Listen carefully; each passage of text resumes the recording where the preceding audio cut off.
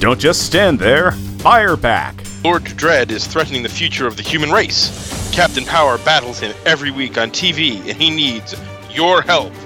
Grab your PowerJet XT7, fire invisible beams at enemy targets on his TV show, and score! Or be hit. This is not a test. The TV show will fire back. Sure, you're good, but are you great? Get Captain Power interactive videotapes with 3 different skill levels. Practice with the PowerJet XT7 and practice some more. Are you going to help Captain Power and the soldiers of the future? Or are you just going to stand there? The power of the future is in your hands.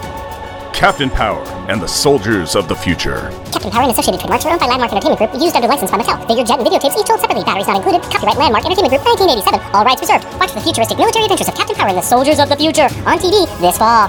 Mattel.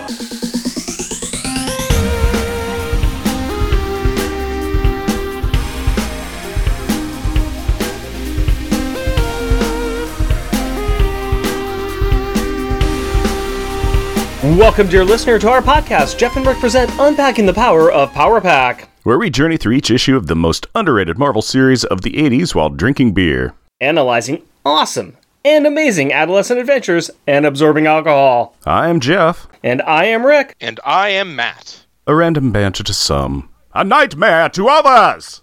Random banter time, buddies. Tell me a tale of what's been happening in your lives. No, that is just too small of a thing. I don't know what that's from. Matt, do you have an idea where that random banter came from? I am not sure. Okay, I will give you a hint. Shiny, reflective plastic plate mail armor. Oh, it's got to be Excalibur then. Yes.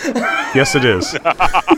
Oh, I had to watch that movie for a class in college. I always think of that movie with one of my friends, Mario, and he used to love that movie. He loved it to death. And he remembers that one of his friends got the ultra clean Laserdisc copy. Yeah. And he was so happy. And he sat down with one of his friends and they put it on and they're watching. Wow, this is so awesome. Wow, this is so clean. And as they're watching it, his friend leans over and goes, man, this is pretty clean. If you look in that guy's armor, you can see the cameraman. Yes, you can. At which point, the movie was ruined for Mario. Oh. This is Matt Lazowitz from WMQA Comics Podcast. That was my version of your jingle. How'd I do? You did great. Thank you. Yeah, you did great there, buddy. Good job, pal. Aw, shucks. Yeah. Good job there, little fella. Besides the WMQA podcast, you also have the WMQ website. Tell us about those things. Tell our fans about what you do. Well, WMQ Comics we are still publishing, is a comic website that was founded by journalist and comic book fan Dan Grote, who happens to be my best friend and has been since we were 12 years old, which is a very long time ago, longer than I am going to admit. And when Dan started the site, one of the first things he did was ask if I wanted to contribute. And naturally, as I like to spew my opinions about comics as much as the next guy, I said yes. And so we've been publishing it'll be 2 years next month. And a little ways into the run of the site, Dan wanted to do a podcast. And so we started WMQ&A. Which is a weekly interview show where Dan and I talk to creators, fans, podcasters, various associated tradespeople to comics, and we have a good time of it. We've had Jeff and Rick on, and we are looking forward to hitting our 100th episode in about a month. Nice. Good job. Yeah, I enjoy listening to your show. It's always interesting what creators you've got coming on or what guests you've got coming on. I also like your website, too. I like your blog. I have had the opportunity to contribute a couple of things to it. One which just came out for your Advent calendar for Christmas. Yes. Yes. That is something Dan and I, we've done it for the the 2 years the site has been up, and we did it when I used to have my own blog and Dan would contribute. There we would do different themes, but for WMQ we do 24, as all Advent calendars are, of the best comics of the year. Last year, Dan and I wrote the majority of them, but this year we actually have a lot of great contributors. Rick, you are one of them. We have upcoming pieces from Chris and Christy Edelman of Chris's on Infinite Earths, our various regular contributors to the site, Will Nevin, and some of the others will be joining us for different entries. Today's entry was Faithless, Yes. a Boom Studios title by a new contributor to our site, Reese Guida. Yesterday was my first entry of the Advent calendar, which was Ed Brubaker and Sean Phillips' Criminal. Right. Dan and I realized that Day 3 seems to be the Brubaker and Phillips slot, as last year I also wrote Day 3, and it was Brubaker and Phillips, My Heroes Have Always Been Junkies. And if things continue apace, their just announced OGN Pulp will probably be next year's Day 3, because it's Brubaker and Phillips, and I love everything they do. Well, I will try to push something new from Mark Russell next year, because I think that's going to be my jam, is how much can I tell the world about, Mark Russell that they don't already know. But I should also mention, too, that by the time this comes out, all of our listeners can go back and they can read all of the Advent calendar as it was, because I think this is going to be coming out sometime after December. But still, it's nice that you're here, and, I wish we could do more plugging for it ahead of time, but for next year, they will know. We can tweet it. Yes, we'll tweet. I've been tweeting a lot about mine, too. Yeah, So. well, I saw. Yeah. And thank you for that, for Red Sonja, which was your entry, and we appreciate that. Not a problem. I decided I'd be nice and leave, Second Coming for somebody else. I am planning on doing an Immortal Hulk one for you. I've just been busy with life in disgusting amounts. Fortunately, it's the beginning of December. Exactly. You got some time. Yeah, so I'm going to kick that out the next day or two. It's the beginning of December. There's nothing important coming up. No, there really is not. And I'm pretty sure Dan himself has claimed Second Coming. Good. So Excellent. It's coming up. Excellent. That all being said, I think we should go ahead and dive into this fantastic book that you requested to be on. I think request might be a soft term for it. I think it would be better to say you demanded to do this one. So before we can get to that, though, Jeff, can you please give us a 2-sentence replay of the last episode? A blackout envelops New York City, so a not-grounded Katie flies off to go and make sure her mom is okay, only to discover that Apocalypse and his 4 horsemen are out wreaking havoc on the populace of her fair hometown. The rest of the pack decide to throw off the bonds of groundedness and join up with Katie, Marvel Girl, and Cyclops to defeat Pestilence, and then protect the Statue of Liberty from being destroyed by the falling out of the sky giant ship of Apocalypse. Now that the Julie finally did a successful Julie hammer and knocked Pestilence off of her flying mount to fall to her death, whoops, 2-sentence replay is over, why don't you give me a beer and tell us what our Power Pack pick is? My pleasure, my friend. I forgot to check with you ahead of time to see if you were able to get the same beer as us. Were you? I, alas, was not, but I found something. All right, well, why don't you go ahead and go first? So what I have is a Paradox Pilsner from Paradox Brewery. Okay, all right. I think I see what you're laying down there. The story time on this beer is our award-winning Pilsner is a cross between a Czech and German-style lager. We use an Old World Pilsner malt to provide a bready background and a blend of noble hops, crisp and crushable. Very nice. And I think I see what you're doing there with the Paradox, because you've got we got a giant robot that is coming after somebody who could or will be a very powerful mutant, thus creating a paradox. Paradox. Indeed, you are correct, sir. Not a pair of geese, a paradox. I was trying to tie it into a Pilsner somehow. And, man, I just wasn't coming up with it. No. I'm like, maybe the the oat bread that Jim Power was making had a beer in it. Maybe it was a beer bread. That could be. Yeah, so that's what I was trying to tie it into. Well, nope, you guys went for the paradox portion. Well, on my side, I decided to get something from the E9 Brewery from Tacoma, Washington. And this Let's see that. is Omega Man Indian Pale Ale. Man, that is the genericest of looking cans in the world, isn't it? It pretty much is. Yeah, that is a step. It's a lateral move from beer brand beer. Yeah, it's go ahead and describe this the silver bullet of a can. Yeah, it is a silver bullet of a can. It has a giant E9 on it, and then smaller letters, Omega Man, and smaller yet, India Pale Ale. On the back, it kind of has a Adobe kind of Ken doll flesh-colored little square or rectangle that says the exact same stuff, but with the notes on it and the alcohol volume. Story time on it is crafted in Tacoma, Washington. There are some notes on the other side. Yeah, there's the notes on that, but that's what you usually cover for. Oh, go ahead. Okay. Then real story time on this is notes. Double dry hopped IPA with a mix of Southern Hemisphere hops and fermented with our favorite British ale yeast. And this is a 6.7 alcohol by volume. And I was not able to find the IBUs, which is weird because it's an IPA. Yeah, that does not have that on that, does it? All right, weird. But Jeff, can you take a guess as to why I went with Omega Man? Because you love Charlton Heston. Bingo! Yeah. And Jim Power kind of looks like Charlton Heston sometimes. I was going to say, did you see the cameo by Charlton Heston in here? Yeah, maybe. I'm going to be honest, I didn't read this issue, so I'm going to just guess that Charlton Heston was a major player in it. It was when Franklin said, "Get your paws off me, you darn dirty robot." Or it was Jack when Alex had launched a Powerball and Jack's all, "You blew it up, you maniacs."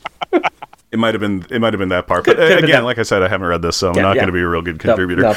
I'm going to guess because Master Mold is going to be hunting Franklin, who grows up to be India Pale Ale Man. Yes. That Indian Pale Ale Man is also kind of known as an Omega Mutant. Oh, which is weird. Franklin Richards is considered to be the Omega Mutant, if you will. Yep. So that's why I decided to go with this one. I thought it was a very nice slide. I think we both went with the Franklin Richards type theme on this one.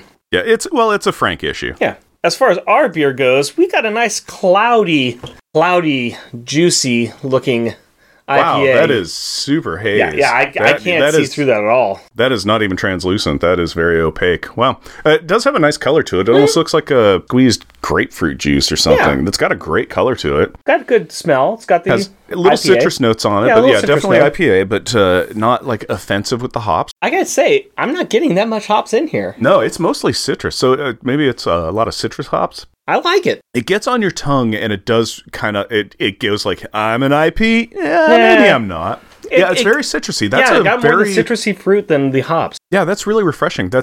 Honestly, that really kind of reminds me of like a hef with a little too much lemon in it. Yeah, I would go with that. No, I'm enjoying this one. Wow, that's a surpriser. When I saw that it was an IPA, I said, "Oh." Now I tasted it, I'm like, Not bad. Matt, what about you? What can you tell us a little bit about your paradox? This is, it's got a nice, ambery color to it. A little bit on the hazy side. I mean, I can't, holding it up to the light and looking through, I can't see much through it. I'm not a big beer drinker, so, a lot of the subtleties are probably lost on me. It's a good taste, not much of an aftertaste to it. It goes down smooth. That's all you need to know. We're not very big beer drinkers ourselves. Contrary to the 46 plus other episodes that we've done, and all of our hobby drinking. No, and no, we don't drink. So, I think we should move on to the opening credits with that. Alrighty, let me take a sip and I'll get to that. Power Pack, issue number 36, April 1988, the 12th. Credits: drawn and written by John Bogdanov, inked by Hilary Barta, lettered by Joe Rosen. Colored by John Wellington. Edited by Carl Potts. Editor-in-Chief, Tom DeFalco. Nurturing and inspiration by Judy, Wheezy, and Walt. Featuring Power Pack, Alex Power, a.k.a. Destroyer, oldest Power sibling. Likes to disintegrate matter, and he turns it into energy, which he then can expel. Julie Power, aka Molecula, Mistress of Density, the second oldest Power sibling, and she likes to control her molecular density. Jack Power, aka Counterweight, second youngest Power sibling. He likes to really be the Joker of the family. I mean, he really likes to increase or decrease the gravity of objects he touches and make fun of his family. Katie Power, aka Starstreak, youngest Power sibling, likes to fly very, very fast while leaving rainbow trails behind her. And Franklin Richards, aka Tattletale, the most Omega mutant of all time. Guest starring the Power Parents, Jim and Maggie. They do not know their kids have powers, but they know their kids are friends with their Fantastic Four's kid, and that is okay. The Fantastic Four, Mr. Fantastic, a.k.a. Reed Richards. The Invisible Woman, a.k.a. Susan Storm Richards. The Thing, a.k.a. Ben Grimm. And the Human Torch, a.k.a. Johnny Storm. They are pretty fantastic. Okay, before we even get started, I wanted to let you guys know that I've really dived into some research and have developed some actual statistical numbers we can use for the show. I emailed you all the results, and I encourage you to use the data in the show, okay? Jeff, I really don't know. Are you citing Bob's Number Emporium and The Onion as sources? Guys, trust me, and trust these numbers. Now, this is another episode with Franklin, right? So I'm going to go out on a limb and guess that we're going to start out with a dream sequence. Why, Jeff, you cynical so-and-so, how dare you assume that this is how this comic is going to start? Why, I have half of mine too. Oh, you know what, wait a second. I just, opened the cover and to the first page, and yeah, you know what, you're correct, you're right. How did you know? I mean, all joking aside, of course, you are correct, and thanks to some appropriate narration, we find out that the powerful little progeny is indeed present and pursued by a phantasm. Franklin is sprinting across a barren landscape, running away from a giant metallic hand. Matt, that's your cue. Guys, no offense here, but why do I have to do the Master Mold voice? There are a few reasons why. One is that your name starts with an M, so there's some good synergy going on there. Another is that doing voices is fun, and you get to claim Master Mold as your guy. Your voice choice is what all future voices of this character will be based on. And the final reason is that we said so. So get a voice in and make it good. Geez, you interview a few dozen premier comic creators and you begin to think you're too good for doing voices. I tell you. Okay, sorry. No escape for you, little boy. You're the 12th, and you have to die. Really, Frank?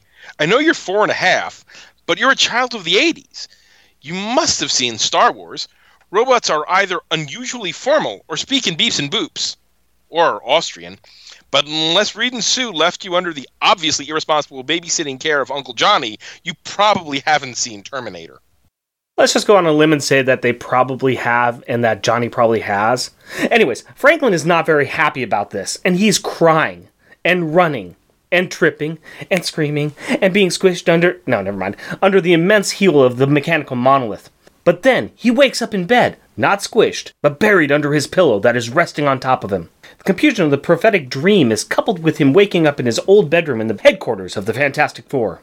At this time in FF history, Reed and Sue have taken a break from being a part of their world's greatest comic book team, and have moved to Stamford, Connecticut with Franklin to try their hand at being normal, whatever that is. As Frank starts to wander through the halls to his parents' room, he thinks about his upcoming sleepover at the Powers house, and ponders if this dream was one of his special dreams. He also wonders if he should inform his parents. Fortunately for us, the readers, he overhears his parents talking about if Franklin will really be safe spending the night with the Powers. Reed thinks that being with a nice, normal family like the Powers is probably safer than being around them, which is true. We actually have solid facts that children are 83% more likely to be endangered while being around the Fantastic Four. With, of course, 48% of that endangerment coming from members within that household. Jeff, according to this, the same research says that the Power Pack has a 100% child endangerment rate? Quiet, you! You're misrepresenting the data. It shows only a 97% child endangerment rate, which I admit still really isn't that good. Now, I'm no mathematician, but I have played one on TV. And I have to point out that your data shows a statistical error rate of plus or minus 50%. Of course there's a statistical error rate, because math isn't an exact science, Matt. Don't make me throw this smoke bomb. Okay, well, hearing his parents worry if they should keep him home or not helps Franklin decide to lie by omission to Reed and Sue, and not tell them that he had a potential special dream about a mighty mecha murder monster. After all, he has been looking forward to spending time with his friends, and besides, what could possibly go wrong? Meanwhile in Power Apartment, home of the Fighting Kid Cleaning Crew. The Power family is working together to tidy up their abode in preparation for young Master Richards. While Julie and her mom tackle the living room, Alex and Jack are working on the bathroom. And fighting. 'Cause, day with a Y and all. This time it's Jack scolding Alex for a good reason. Alex has decided that a good way to clean the bathroom floor is to disintegrate the top layer of scum and germs with his powers. This actually sounds like a good idea. It doesn't use solvents, and it's good training for his power usage, and it's kind of fun. Yeah, but he's doing it with the door open. Jack rightfully reads him the riot act on not closing that door. I think he's most angry that Alex takes his job of doing the floors. Jack really does not want to do the toilets. Who would? Not me. Nope. But that just leaves Katie. What's she up to? About 3'8". Katie is in the kitchen helping her dad make bread by poking the dough with her finger. I checked with my wife, a professional baker, and this is an important step that is often overlooked in baking, and when overlooked, can lead to unpoked dough. Julie reminds her that they have to clean their room. Soon, the two ladies are also doing a power demonstration in their room, as Katie flies around picking up stuff, and Julie practices her tall girl power to tidy those top shelves. Julie's monologue about how she has finally figured out how her big girl power works by gently pushing apart her molecules so that she is mostly solid is interrupted by Katie crying.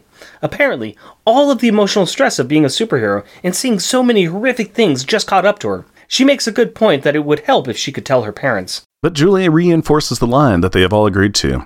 This is a secret, and they can't tell their parents. Ring! And then the FF show up! Hooray! It has to be something amazing to see the Thing just walk into your apartment through the front door.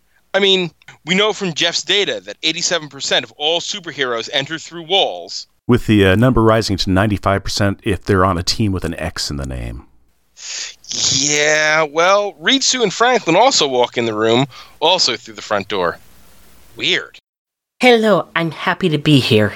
A joyous welcome is made for Franklin and his family. The Power Kids rush their buddy while the adults talk amongst themselves.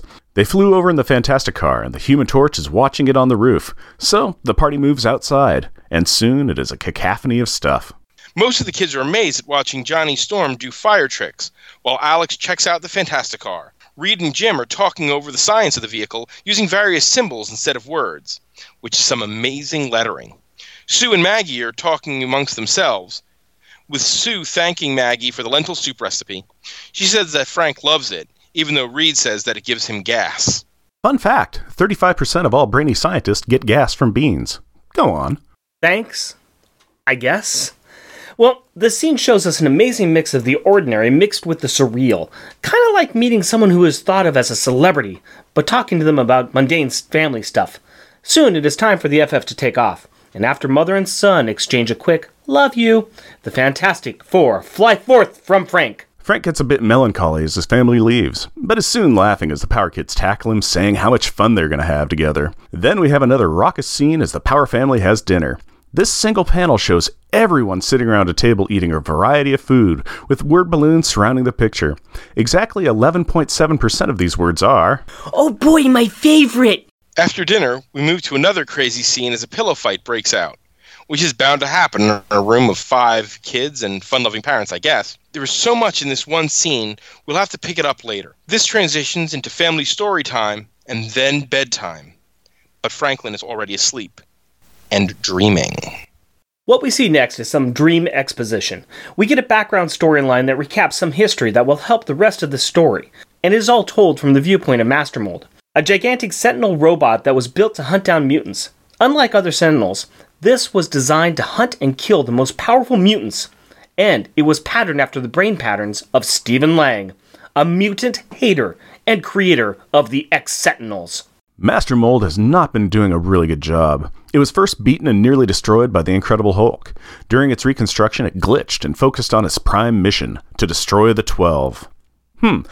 Question, guys. I'm not a football fan or anything, but what does it have against the Seahawks? Well, on October 4th of 1987, the Seahawks beat the Dolphins, and Master Mold was doing its rebuilding in the ocean, so, maybe that's why? Actually, I got this one, guys. The 12 are a dozen mutants who will one day rise up and lead mutant kind in the war with Homo sapiens. I guess in today's world, that 12 would be the Quiet Council of Krakoa, right? Well, one of the 12 was ID'd as Cyclops, so yeah? Speaking of Scott Summers, he and the overbuilt droid had a recent encounter in Alaska, and Cyclops dropped a big old whooping on the robot and slagged him. But that did still not finish this Energizer Bunny. No siree. Some random construction worker cleaning up after the battle found a small panel that was beeping, and like a real schmuck, he steals this tech and takes it aboard a tanker ship. He starts to tinker with it, causing it to defend itself. This defense mechanism disintegrates the man and sinks the ship that they are on. The resourceful regenerating robot reconstructs with the reusable refuse and wreckage. Rebuilt and reset, the reconfigured relic restarts its records and rummages for a reference of its research. Master Mold's files are impressive, and even though it's pushing an 89% repair job, the oversized smartphone is now able to activate its precognitive iron sight programming, meaning it can project out and find the most powerful mutant and identify what he will be in the future. Which, I want to point out, can only really be done by about 7% of all robots. At least according to my extensive research, that is. What Master Mold finds out is that at this point in time, Franklin is underpowered, and that there is a 99.44% chance of a successful termination of this target. Target mutant identity confirmed. Future Codifax data. Tattletale. Ultiman. The 12th. Richards, Franklin B. And Frank wakes up from that nightmare. The next morning, after a family breakfast where Frank is not eating or saying, "Oh boy, my favorite," the kids are making their plans for the day, including where they will meet their parents at the museum. Which is where and when, Jack? 4 o'clock under the whale. Speaking of Jack, he is disappointed to see that they are really going to the park like they told their parents, and not superheroing around. But Alex explains that they need to cool it and do some normal things. What's with this normal stuff? Especially since they were recently grounded after almost being caught superheroing. Well, according to Jeff's data, normal kids only do normal things 4% of the time. The data actually states 3.8%, but we don't need to be pedantic about it. Okay, well... Okay, but keep in mind, it's 3.8%. Okay, go ahead. Yeah. Frank takes this normal time moment to fill in the Power Kids about his not normal dreams. And it is a good thing that he did, because at the near exact moment that his tale is finished in the telling, Master Mold emerges from the depths of the Hudson, squelching and screaming, "Franklin, wherever, whenever you are, Master Mold is gonna get you, no matter how far. You're a mutant, one of the 12, little towhead. Master Mold wants you for dead."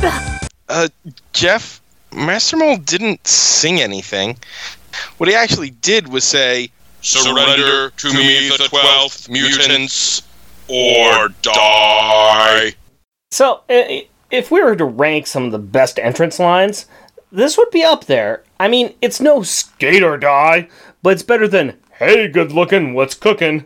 I don't know, I'm still really partial to, "It's clobbering time," or "Here's Johnny." I mean, it's no face it, tiger, you hit the jackpot, but pretty good. I can see that. Sometimes the classics really sell the... I have come for the 12th mutants. Give him to me. Okay, geez, keep your metal shorts on, Buckethead. The kids react and costume on. Julie quickly directs Katie to fly Frank away and hide him. Unfortunately, Julie then gets caught in old Rusty Ironside's big iron mitts, lifting her high up into the air. You cannot defy me, mutants. I was created to deal with the likes of you. Katie dumps Frank on top of a box in Penn Yards. Wait. Why would she dump him on top of a box? If the robot comes, he's trapped, right? I think she secretly hates him. Now, Are you saying that, or are you channeling Master Mold? Little of column A, little of column B. Anywho, Frank is left with his thoughts, which tell him that he should be able to protect himself and not be afraid. Katie's not afraid. He should be like her. Scrunch. What was that noise? Just Master Mold crushing Julie Iron Maiden style in its vice-like fist. What? Don't worry, guys. Julie clouded up and just in time and escaped. Darn it. Seriously, I'm really beginning to regret assigning you the Master Mold voice. Alex attempts to blast the not-friendly Iron Giant, but Jack pulls him out of the way just before Double M unloads an iron rain of finger missiles at the boy. While Alex is kind of grateful for the save, he's also really miffed at this setback, bemoaning his uselessness and Jack's mastery of his old power set. Jack goes to deliver another gravity-based iron justice to this walking trash can, and to also deliver a side dish of trash talk. Okay, you big Transformer reject, get ready to take a dive! Oomph! What do you transform into anyway? A giant mechanical tub of lard? Well, he tries. Grabbing Robbie the Robot's left foot, Mr. Counterweight tries to DG the big monster, but he did not count on it being a big monster who has a mess of inertia behind him, and instead is unceremoniously booted like an empty can. Punt. Oh, this is a long punt from the saltwater walk-on. It has the height and the flight, and it is still going. Folks, we could see a big score for the Sentinel team. This could shatter the history books. There's no way he can't... Wait, what is that? Coming out from the far boonies, it's a rainbow! A rainbow! We may see an upset here, folks. Yes, it looks like the little rainbow girl is going to... Yes! She did it! She caught the kid! Unbelievable! Master Mold has not and will not be stopped by these tiny, insignificant ants. No, he continues to home in on the special boy, wading right through roadways and bridges. Frank, meanwhile, has been just sitting there. Well, sort of sitting there. He dreamed over to 25% of the active Fantastic Four, but they looked 100% busy. Now, he finally dreams over to the Power Kids, who are regrouping and heading after the giant Erector set. The quintet of Power Pack decide to attack together, starting with Frank appearing over the shoulder of the Iron Man. Nya, nya, nya, nya, nya, nya, nya. This unit programmed to recognize illusion of the 12th ectoplasmic projection capability will now nullify true opposition. And with that, he turns and fires a blast at Power Pack, but Alex quickly absorbs it. The power of the blast taking down the entire team, right at the feet of the towering Teddy Ruxpin. What? Really? Teddy Ruxpin? Hey man, that thing terrified me as a child, and 78% of my friends. Would it have been more thematically acceptable to you two if I had just said Yarnborn? Moving on. This giant thing that is not a talking animated bear sees the downed power team and, ignoring Franklin's cries that Power Pack should not die, slams his massive, mighty metal metacarpus onto the fallen kids. Boom.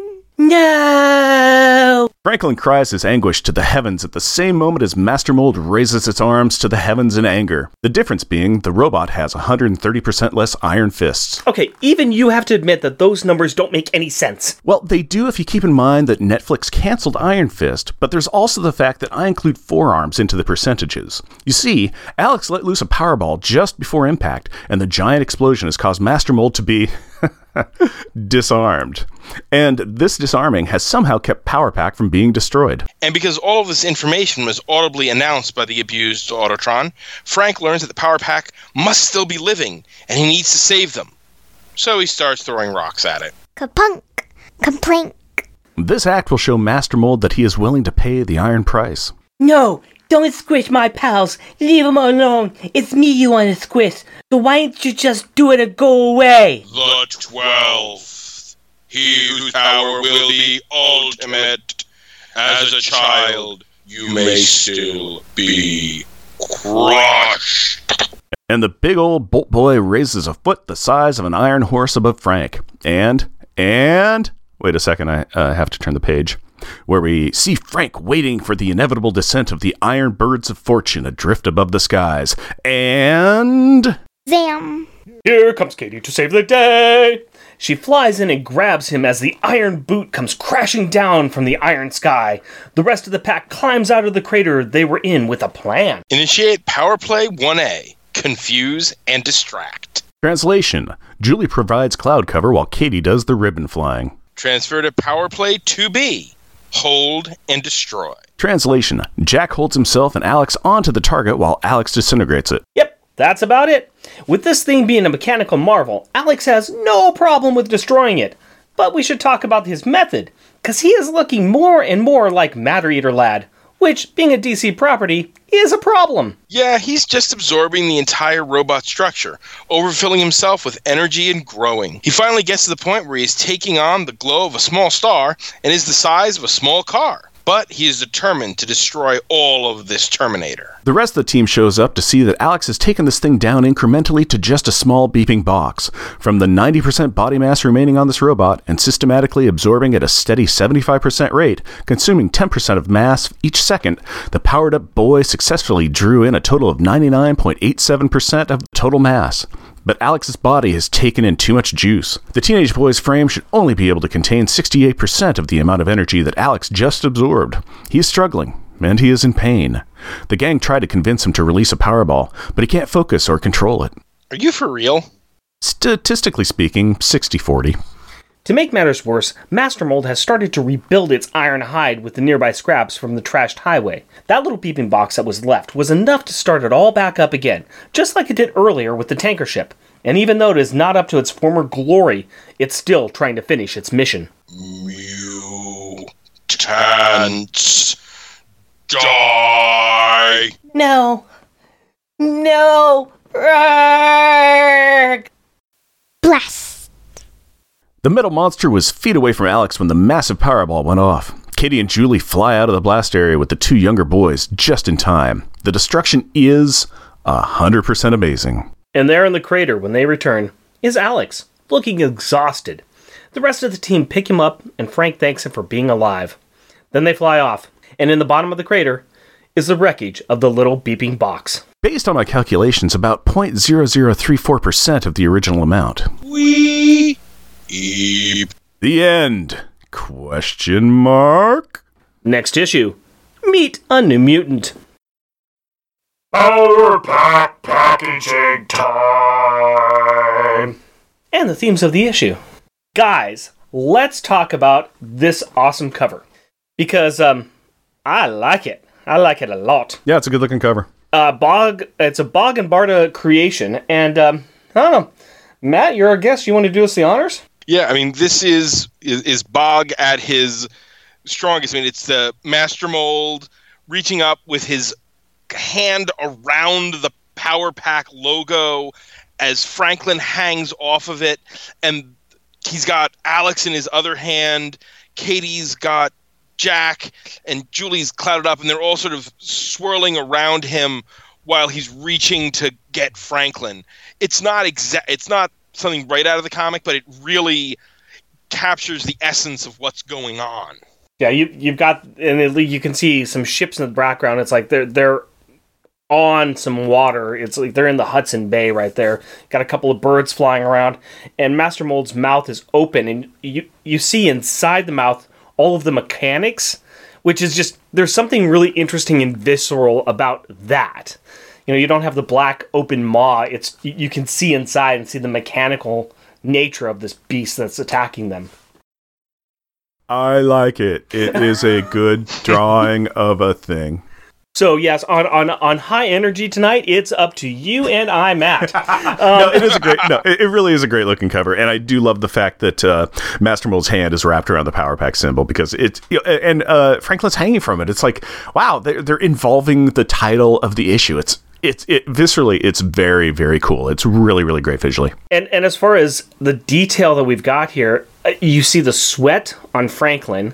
You see just the anguished look on Alex's face. I mean, you see a lot of good detail in the characters as well. Yeah, I also like the fact that you can, if you follow Katie's eyes, she's looking up at Frank hanging off the Power Pack symbol with like concern in her eyes. Right. While Jack's looking over, and he's looking over with kind of concern over at Alex. You know, yeah. Trying to and then Julie's got a great determination face on. Yeah. Yeah. This is top notch. This is one of these that, if I could get both of them to sign it, this would definitely go up on the wall. Totally. No, it's an awesome looking cover. It'd make a great poster. Now, as we go into the inside, let's talk a little bit about the history of Master Mold, because this character has been around for a while, in some form or the other, in a lot of different forms, actually. For my little bit of my own little research that I did, he first appeared in X-Men 15 and 16 back in December of 1965, and this was an original creation by Stan Lee and Jack Kirby. So he's appeared in The Incredible Hulk, he's appeared in X-Factor, in this Power Pack, and then after this issue, he's appeared in more issues of like Marvel Comics Presents, Uncanny X-Men, even the Sensational She-Hulk, and all the way up to Cyclops Retribution in 1994.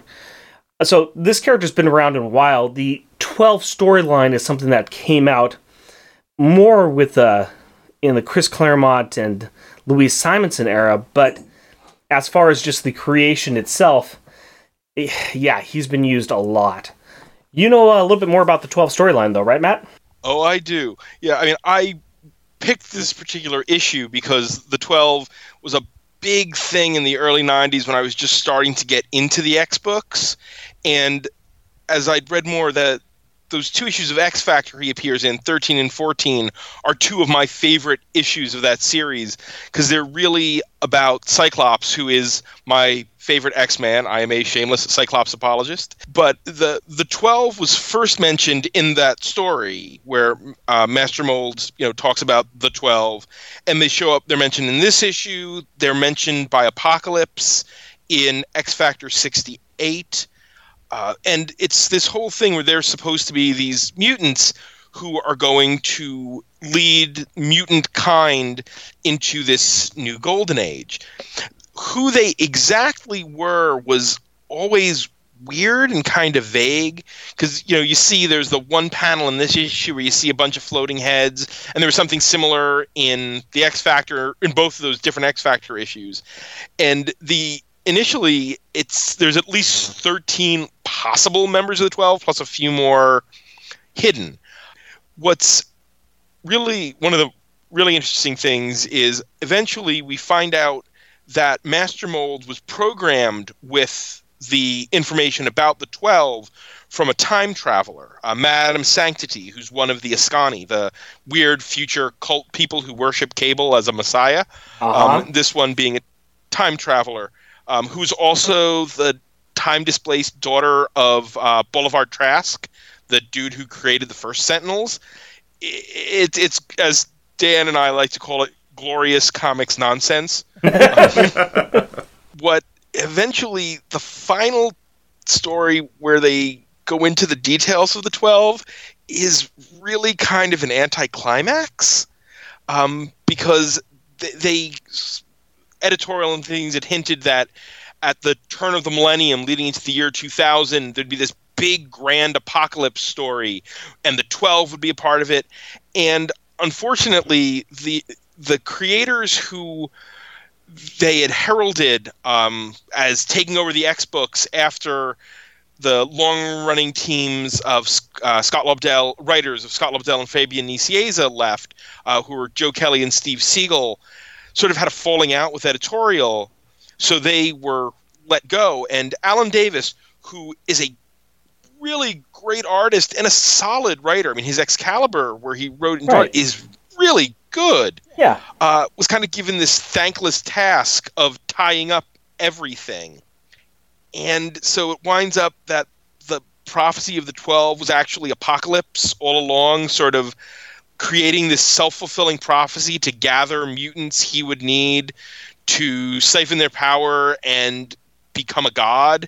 And Franklin wasn't even one of the 12 in the end. And it's sort of one of those legendary stories with a lot of potential that didn't really pan out. I know when I was talking to Jay and Miles, when I was doing an interview with them, they said that they were really looking forward to getting to the 12 in the somewhat distant future, because it is just one of those what could have been sort of moments in X Comics. Yeah, and I remember reading this issue as a kid and the X Factor issue, because they were my jam. They were what I was collecting back then. And these came out just before I actually started my collection, but they were very quickly pulled in as through back issues. And I was always fascinated by what was going to happen with these 12. It was one of those storylines that I liked. I was always fascinated about, who were these Omega level mutants and who were these mutants that were going to lead and bring them all in. And I think that's where my own fascination with Cyclops came from as well. And, I was pretty familiar with Franklin too. No, it's always fascinating just to see, these great storylines and these great story plots that, people like Louise Simonson and Chris Claremont and Alan Davis and all these people, that they would see these great storylines in, especially Chris Claremont. He was known for it. He'd drop these things in there and eventually get back to them and do something with them. It might not be exactly what he originally thought of, but he would come up with some really good cap off or some really good, little side story based on this one thing he dropped in there a while back. And it's always sad to me that this is something that got dropped and got left. Although you could squint your eyes a little bit and say retcons abound and say that Hickman, has kind of used a little bit of this maybe for his Council of 12. Hickman he's pulling from everything. Sure. So who knows what might come up in, the next few issues of X-Men. It could be any number of weird dangling plot threads. And there is that upcoming X-Men FF mini that will deal with the X-Men looking to get Franklin to Krakoa. So you'll be the only mutant the last mutant who hasn't come to Krakoa. Something like that is the tagline, which, yay! All right, let's talk about some other things besides the 12, because this book has a lot of cool stuff in it. First of all, how cool was it to see Reed and James talk science? It's super cool, honestly, because you never get to see James do that, really, with his family or anything. And he's very much a family man, as opposed to Reed, he talks science all the time, and just getting him to the table to have dinner, that's one. Yeah. It's funny how they are kind of opposite sides of the science coin. Yeah. Where one is a loving family man and a decent scientist, a renowned scientist, but not like... he's not out changing, well, except for the first issue where he might have blown up the world. He's known, he's respected in the community, but he's not on anybody's like top charts kind of thing. Where it's like, who's the best scientist? Nobody's ever like, I don't know. There's Reed Richards, but I'm a Jim Power fan, kind of thing. Yeah. And then and like you were saying, Reed, who is forefront and foremost a scientist who apparently also has a family from time to time. When it's plot convenient. Yeah, when it's plot convenient, that oftentimes he's just distracted with him. Even in this issue, it's great. There's a scene, where they're getting ready to fly off in the Fantastic Car, and like Sue's saying goodbye to Franklin, and in the background is Reed looking at his watch. Time to go, honey. Yeah, he's just he's like, look, I gave you time to say goodbye. He knows we're coming back. Come on, he knows us. Let's go. So, you look at Reed and Jim next to each other, and just even the way their body language and their clothes. Jim is in he's in a button-up shirt, but it's kind of unbuttoned and the sleeves are rolled up, and he looks casual. And Reed is there in his suit and tie, looking all formal. Yep. It's really telling of who these guys are. Yep. But I also just love them looking at the Fantastic Car like they're, two guys holding beers looking at the engine of a truck. Yeah, they are checking out the family sedan. That's what they're doing, Yeah. And the lettering with the little like almost circuit boardy dialogue bits in there. Yeah, it's like really they typed neat. It is. It's like they typed in wingding, except like a scientific wingding. Yeah. Yeah. That is really cool. That is. And the fact that Reed and Jim can talk the same language. Yeah. They are talking a foreign language. They are talking Latin to each other, for all intents and purposes. This brings us into like the three panels where there's the cacophony of voices. The first one where they're looking at the Fantastic Car, you see where most of the people are talking, but there's this feeling and sense you get that there's a lot of people, they're all talking about their own things, and it's the regular din of a family like the Powers, combined with Franklin and his family, and that includes the Thing and Uncle Johnny, and they're just gonna get it's all more and more and more. You go from that one into the next one, which is... Well, to stick on that one real quick, I love the fact that, it's like a lot of it's like, oh, it's a group of people and they're all friends or family and everything, but it's these little separate conversations where, this is being talked about here, but being completely ignored by this group who's talking about this, and then there's a third group over here talking about this as well. Yeah. And then, there's, Ben Grimm in the background just going, old kids love Torch Head. I don't have any kids climbing on me. Yay. Yeah, this is kind of nice. I'm not a fan of the children, but I gotta fake it for Sue and Stretcho. But so, kind of glad to just be standing over here. Kind of nobody's talking baseball to me. That's too bad. But eventually we'll leave. But you take that one and then you go into the dinner scene. Oh yeah, which is, right at the bottom of the page. Yeah, which is just absolute cacophony where you've got everybody's around the table, but they're having a mess of different conversations, and it's just surrounded by word balloons. Yeah, it's all about food and how great it is, and what's this and what's that food. And, oh, both of my favorites. And then you have poor Julie trying to say, "Seamies, please! I want seamies! Will somebody please pass the seamies?" I am the eldest of 3 brothers, and this really this struck home. There's a story, and I'm going to embarrass my wife a little, who will never hear this, so I can do it. The first couple times she had dinner with my family, she how do I put this in a nice way? She thought that me and my brothers and my father all hated each other because we were all so loud. Yeah. And then she just realized that, that's just how they interact. Yep. And it gave me this sort of fuzzy feeling reading this panel. I was like, oh yeah, that's home. Yeah.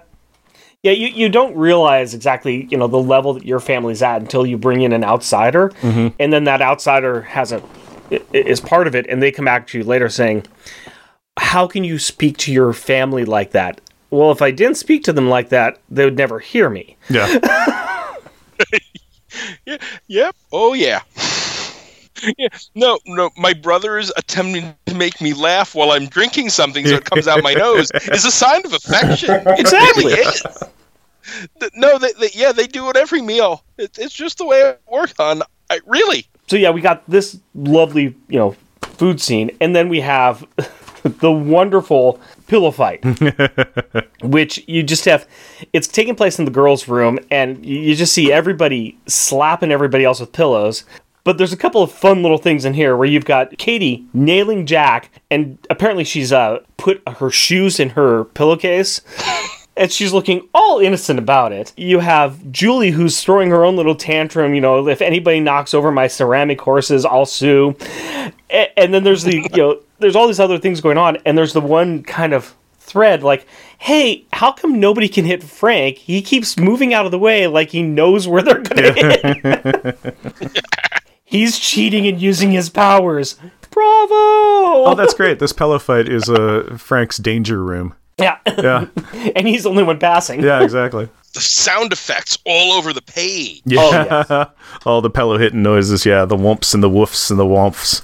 Whether or not, I don't know if any of these 3 are going to be on our favorite list, but I'm definitely going to make sure that I put them into our on our webpage. Yeah, they're good. They deserve to be on there anyway. They're fun. The cost of being a kid hero. Something that's kind of the underlying theme of this is you got these kids who these horrible things are happening to. And in this one, we're really focused on what's happening to Frank. And like this robot's coming to murder Frank because it's a giant murder robot. I love comics. But you also have Katie breaking down because just middle of the day, she's really happy about stuff, but all of a sudden it hits Katie as a young kid. She's dealing with, hey, we've seen horrible things. And every now and again, I just have to cry. Yeah. Too much. I just want to talk to my parents about it. They can make it better.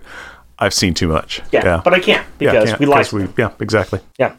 And then, but at the same time, you've got her like that. But then when she's in the middle of the fight, she's brave. And in the middle of the fight, Frank is coming to terms with the fact that his parents are Fantastic Four. His best friends are the Power Pack. He's scared, but he's trying to act brave like everybody else. Yep. He's like, if Katie can be brave, I should be brave too. Right. Yeah. No, I think the cost of being a superhero on a child, I think it'd be on anybody would be pretty devastating, but especially a child. Right. I'm a Batman fan, so that's sort of, every day in the comics I read on a regular basis. Why? Did something happen to Batman when he was a kid? Yeah. I've never... this Batman you speak of, tell me more. Yeah. Is he a new character? He's kind of obscure. Very few people have heard of him, but I think he's going to get big. He's going to get big. All right. Him and his myriad, in his child army. Let's not forget the child army that follows him around. None of them have been traumatized by that. Oh, okay. Is this kind of like, is Batman like kind of like an African warlord kind of character or something? I'm just thinking of a child army. That's, wow. Okay. I guess that's taking a modern take on... I think this is a whole new pitch that you could probably put together and throw to DC.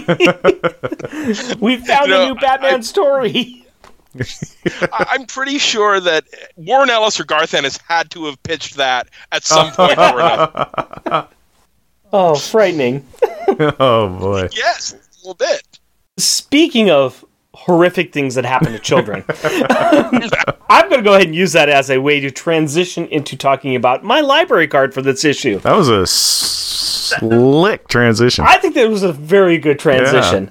Yeah. That was a good one. Thank you. After we were talking about the scenes with the pillow fight and dinner and the pillow fight, the last kind of family scene there is Jim Power reading a story to all of the kids. This must be a tradition that they have to read stories to the kids, and they're doing a special occasion for Frank being there, and they decided to read Mark Twain's The Prince and the Pauper. So I was like, well, this is really easy. I'm going to look at The Prince and the Pauper, and luckily I have the Gramercy leather-bound edition here at my house, which I forgot that I had until my wife reminded me. Like, oh yeah, I'm actually going to read that. Excellent. So, The Prince and the Pauper was first published in 1881 in Canada before its 1882 publication in the United States. The novel represents Twain's first attempt at historical fiction. Set in 1547, it tells the story of two young boys who are identical in appearance. Tom Canty, a pauper who lives with his abusive father in Awful Court off Pudding Lane in London, and the real Prince Edward, who is son of the real King Henry VIII. It was really fascinating reading through this story, because I don't think I've ever read it before. I was familiar with it, but I'd never actually read it. And being a fan of Disney Plus, and noticing that, oh look, in Disney Plus they have The Prince and the Pauper. So I also watched it as well.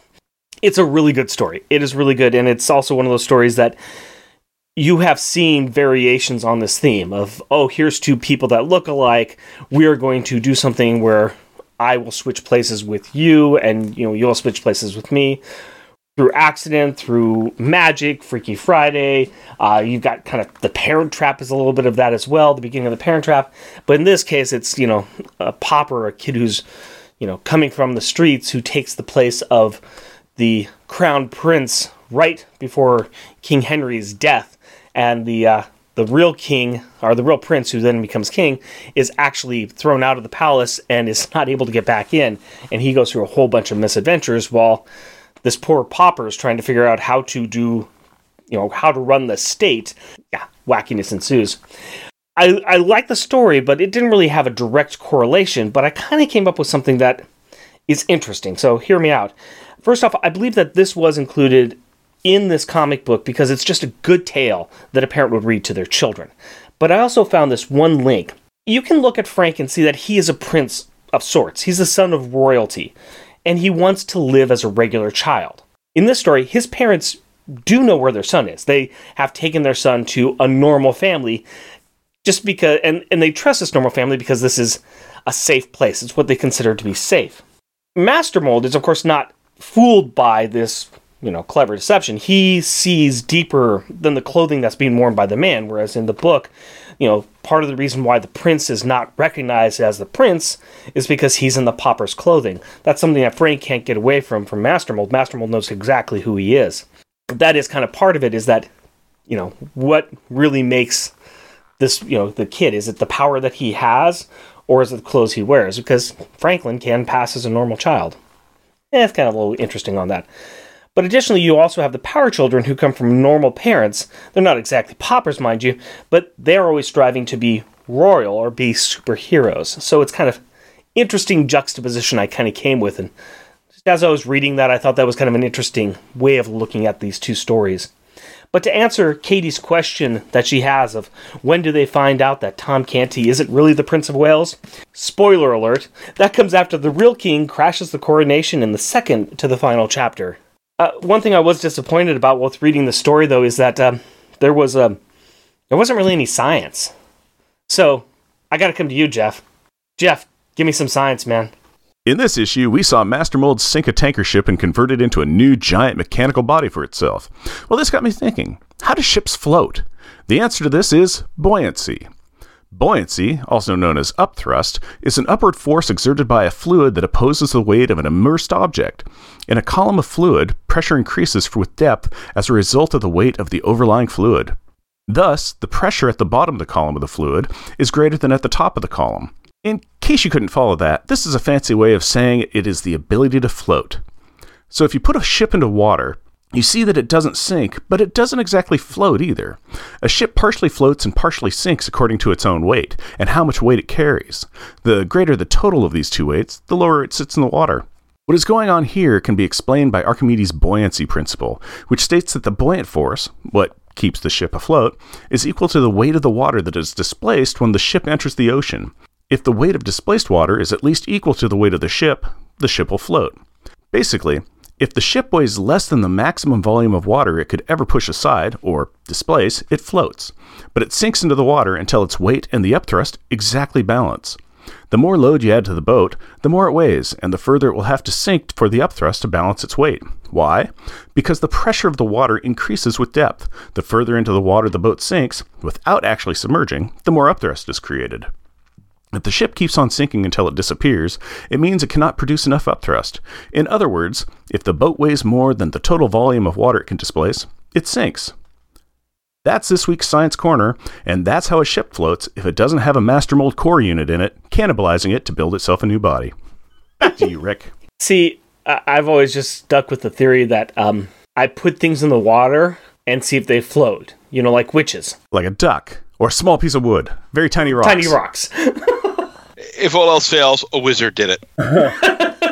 Welcome to everything that I believe in life. Or I have seen on a Monty Python movie. Okay, final thoughts. Let's talk about the refrigerator gallery. What piece of art in the book needs to be on the family refrigerator? I will start with our guest and talk about any of the funny backup ones that you have. Matt. So my backup joke is on page 22, the last page. It's panel 2, right after Alex has expended all his energy, and I call it simply, wow. As Alex just kneels there looking completely stunned by having pretty much atomized a giant robot. Yeah. His hair's all crazy, and he's just like staring off into space. Yeah, my body should not have done what it just did. Owie, owie, owie, owie. Yeah, I like how exhausted he looks and how his hair is kind of frazzled out and how he's actually like steaming. And you can just see the weariness in the entire body. Oh, It's a good drawing. Yeah, that is really good. There's a lot of good art in here. Yeah, there's a lot of good art. John Bogdanov's just amazing. Jeff, what do you got for a backup funny one? My backup funny one is on page 1. The very front. I know, it's a splash page. And I call it Talk to the Hand. So, yeah. Okay. Yeah. And this is the one where Dream Franklin is running away from a giant the giant left hand of Master Mold that's coming up out of the ground, saying, gonna have to squish you because you're a 12th. It's fun. It's weird because the language in this is kind of odd. Yeah, because it's Franklin dreaming the words, but the word bubble is coming out of this thing's wrist. Yeah, it's coming out of his hand. Yeah. So... Well done. Thank you. That's my joke backup one. What about you, Rick? I'm going to go to page 9. And I call this one Real Subtle Theft. And this is on the bottom. And this is where the guy has discovered the beeping box of Master Mold. Yeah, it's core unit. And he's so it kind of starts off with he's digging in this, wreckage. He finds the box and he does that sly, I'm looking over my shoulder. nothing happening here, as he's shoving this beeping box into his jacket. It's the look you give when you're stealing something and you're trying to look nonchalant. Yeah. Nothing to see here. Nothing to see here. I am not looking shifty at all. What do you got for your funny one there, Matt? Well, mine is on the bottom of page 6. I call it the thing that ate the canary. John Bog just draws this. I wish he drew the thing more, because the expression on Ben Grimm's face as he smells the cooking bread, I don't think I've ever seen the thing look more content in any comic than this. Like, his arms are behind his back, and his head is thrust out, and his nostrils are flared. He's got this smile on his face, and it's just like, oh, Ben's happy. Yeah. He's happy with the knowledge that there is fresh bread in this house. Mm-hmm. I live within walking distance of Bob's Bread Mill and Dave's Killer Bread. So I've got these two bakeries that are roughly in my neighborhood. Certain mornings, I get out there and I have that same look of just... There is... My street smells like baking bread. Yeah, it's a good smell. Fantastic. Yeah, it's a really good smell. Hillary's started baking bread, and it's kind of like, something's going on that I like. Oh, bread. Yeah. I smell me getting fat. Yeah. How about you? What do you got for your top one? My top funny one is on page 16, and I call it, It's a Dance-Off, Bro. It is the middle right-hand panel, and it is... It's after Master Mold has blasted Power Pack with an energy beam that Alex has absorbed, and they've crashed into the ground. But it's just great because Master Mold's got his arms up in the air and is all twisted and everything. And it looks like he's dancing. He's dancing, and he beat Power Pack in a dance-off. He's in the midst of his dance, and it looks like Power Pack has failed because they have all fallen to the ground. Exactly. His dance Let the bodies hit the floor. Let the bodies hit the floor. Let the bodies hit the floor. Yep. Let the pack hit the floor. Let the pack hit the floor. Let the pack hit the... All right. But yeah, I just thought that it just cracked me up because he's just twisting and juking and jiving. He looks great. I am going to go ahead and choose for my top funny one on page 12. So what we got here is we got Master Mold coming out of the harbor, and he has ended up on a dock. And so, like, as he's attacking the dock, there is these set of 6 people at the bottom. I'm just asking, who the heck are these people? I know. I actually even, because they kind of make a point of this being the 79th Street boat basin. Yeah. And I'm like, this has got to be a reference to something, because they seem all kind of like characters. And a couple of them seem very far right-hand one has a face of nightmares that has haunted me for 31 years. Yes. Because she just has, it's not a human's face kind of thing. It seems like it has to be off of some comic strip or something cartoon, I don't know, or something. Like, this is like some sort of, like, popular thing. It's like, oh, I loved the boat livers show from the 50s, kind of thing. I think the guy looks kind of like there's a Popeye sort of vibe there. Sort of a very old Popeye, but yeah, it's and without the forearms. Yeah, and so like you've got like this family. The guy looks a little Asian. Yeah, it's a mixed family. Yeah, and like the lady's saying, "Oh no, must be a tanker wake," and the guy says, "Whoa, a suck out," and the kid looking up, worse, a giant killer robot on the rampage. And then there's this other random guy looking up and thinking, and the Popeye-looking guy looking up and thinking, giant killer robot on the rampage? And then this weird society kind of lady, don't worry, it's only trashing Sea Doc. Who are these people? Yeah, it really is that. It's kind of like, are these friends of Boggs, or are they a show or a cartoon? I don't know. Something. I'm calling it funny, but it's more confusing. I'm just like, who are these people? There's that. Yeah. So yeah, okay. Let's move on to what we consider the best art in here. Let's go ahead and start with we'll start with Jeff this time. Go back around the other way. My backup best one is on page 21, and I call it Malformed Mayhem.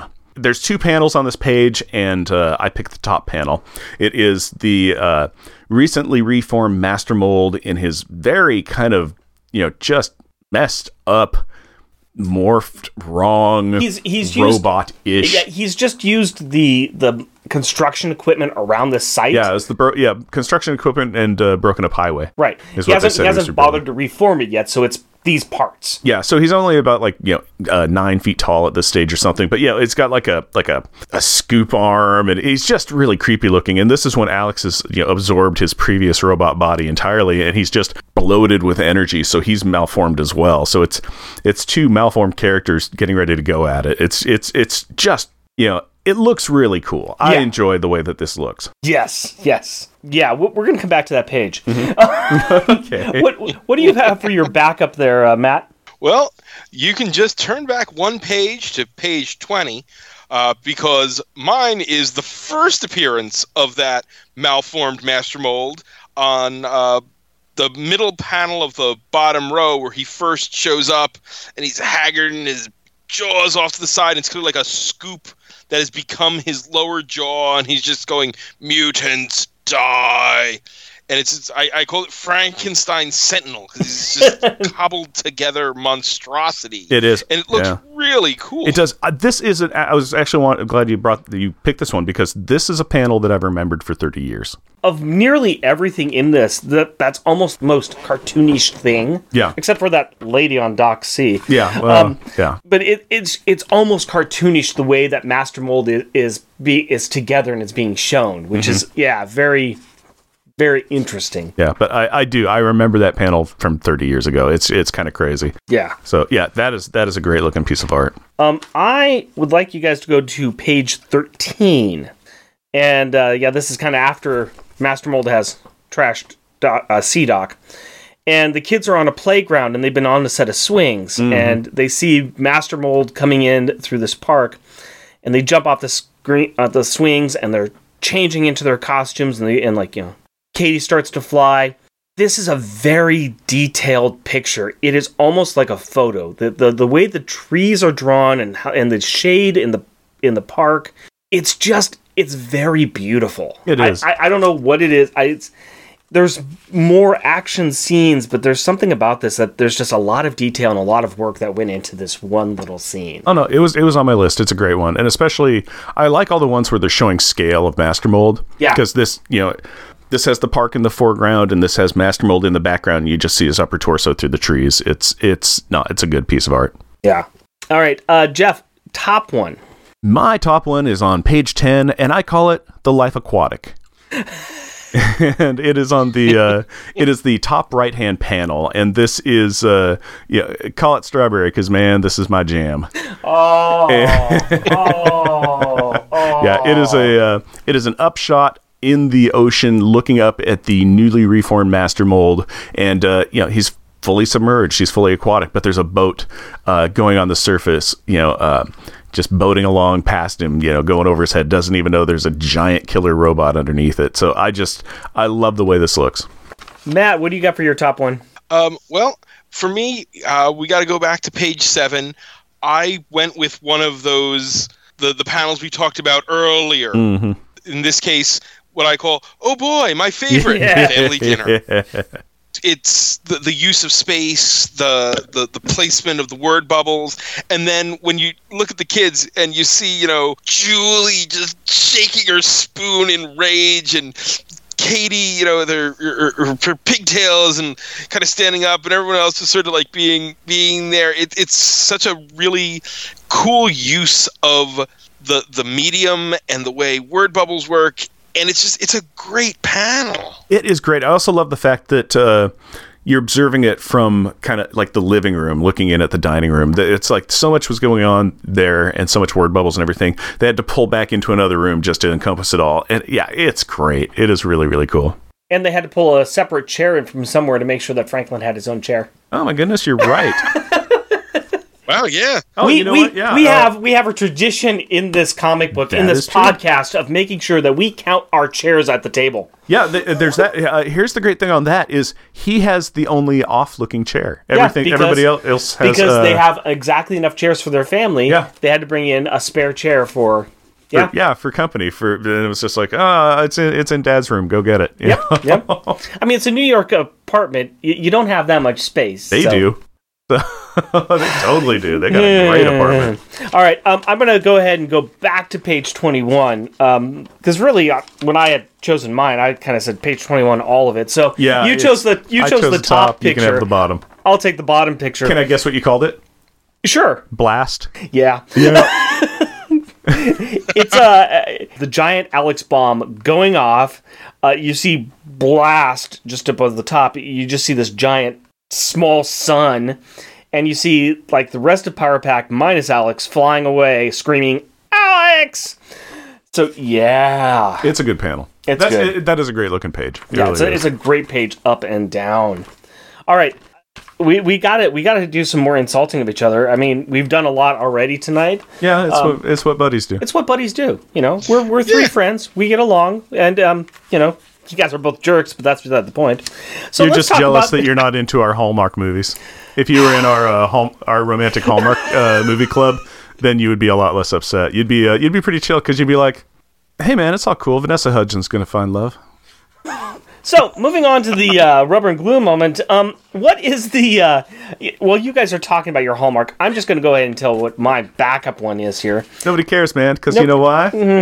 That night I fall in love with Vanessa Hudson. All right, let's go ahead and do page 18. And this is by... I think you're going to pick my same rubber. Yeah. oh, yeah? Yeah, Jack. Yeah. Yeah. Go ahead then, sir. Yeah, I think Do you have that Everybody? same backup one, too? that one, yes, indeed. Jeff, if you will do the honor, sir. All right, so 3 out of 3 podcasters agree that their backup rubber moment is Jack saying, "Yo, Buckethead, you've had it, jerk face." Yeah, that's great. Yeah, that's a good That's one. a good backup. Yeah, that's a great one. It's perfect. Yep. You know, I had a second backup in case that one was taken, but since all three of us did it, then I think we're good. Oh, we are always willing to share, buddy. We are always willing to share that. I think we're all going to have the same top one. What was your backup one, if you won't mind? Oh, not at all. That is on page 15, and it's Katie when Jack is falling after that punt. Yeah. Her response after he's like, "Pardon me, as I will never be able to do this as well. Yo, Katie, you caught me." And her response is, "Of course, doofus." Doofus is just a good word. It's on the lighter side of the insults. It's very endearing. I like it. I like it a lot. My backup one was an Alex one talking to Jack when he was cleaning the bathroom because he calls him jerkface in that. Yeah. But then this one just had, Jack saying it, which is always better, saying jerkface, but he also says more stuff. So, yeah. We'll just move ahead to page 15. Oh, my goodness. How Yeah. did you know? Yeah. And we'll just kind of sit back here and And let Jack do his business? just let Jack have his fun. Yep. This is when Jack is trying to degrab Master Mold and, fling him, but, he's going to get punted, but he's insulting Master Mold while he's trying to lift him up, saying, "Okay, you big Transformer reject, get ready to take a dive. Humph. What do you transform into, anyway? A giant mechanical tub of lard?" And, Now, this is in the age of Transformers anyways. know. I mean, Transformers were a big deal back then, so you got that going on for you, Jack. And dang, I mean, Jack can throw the insults down. yeah, he knows how to insult a inanimate object. You got to say, for his first issue writing, Bogdanov really has the character voices down Yes. pretty well. He Pretty does. good. I think he's a little off on Frank. Just a bit. I think he overdoes it just a touch with Frank's voice, but You know what, though? I'm willing to say that he may have actually brought Frank down to the right level, okay. because Frank's a smart kid, but Yeah, but is he's 4.5. Yeah, he's 4.5, and he's not the very almost genius level of the Power Kids because Right. they're all very advanced for their ages. Where it's just like, oh, Katie taught herself how to read at this age, and da da da da. So yeah, So I mean, he definitely has a little bit of a different voice for Frank, but Yeah. I think it's fine that he brought him down a little bit. okay. So I think it is a fine voice. I just think it's different than It's what has different. been previously established. fair enough. But you are correct, though. John Bogdanov, he is familiar with these kids. He's Yeah. been drawing them. He's been working with Weezy. I mean, as he says in the front, they've got inspiration or nurturing and inspiration by Judy, Weezy, and Walt. He's got some good people behind him helping him out and making sure he's doing the right thing. Well, also Carl Potts is still editing this too, and I think a lot of the right voices come from Carl Potts being the editor. Yeah, I believe that. Yeah, Carl Potts really seems to. He seems to. It's like he cares about this title. Yeah. He really does. Yeah.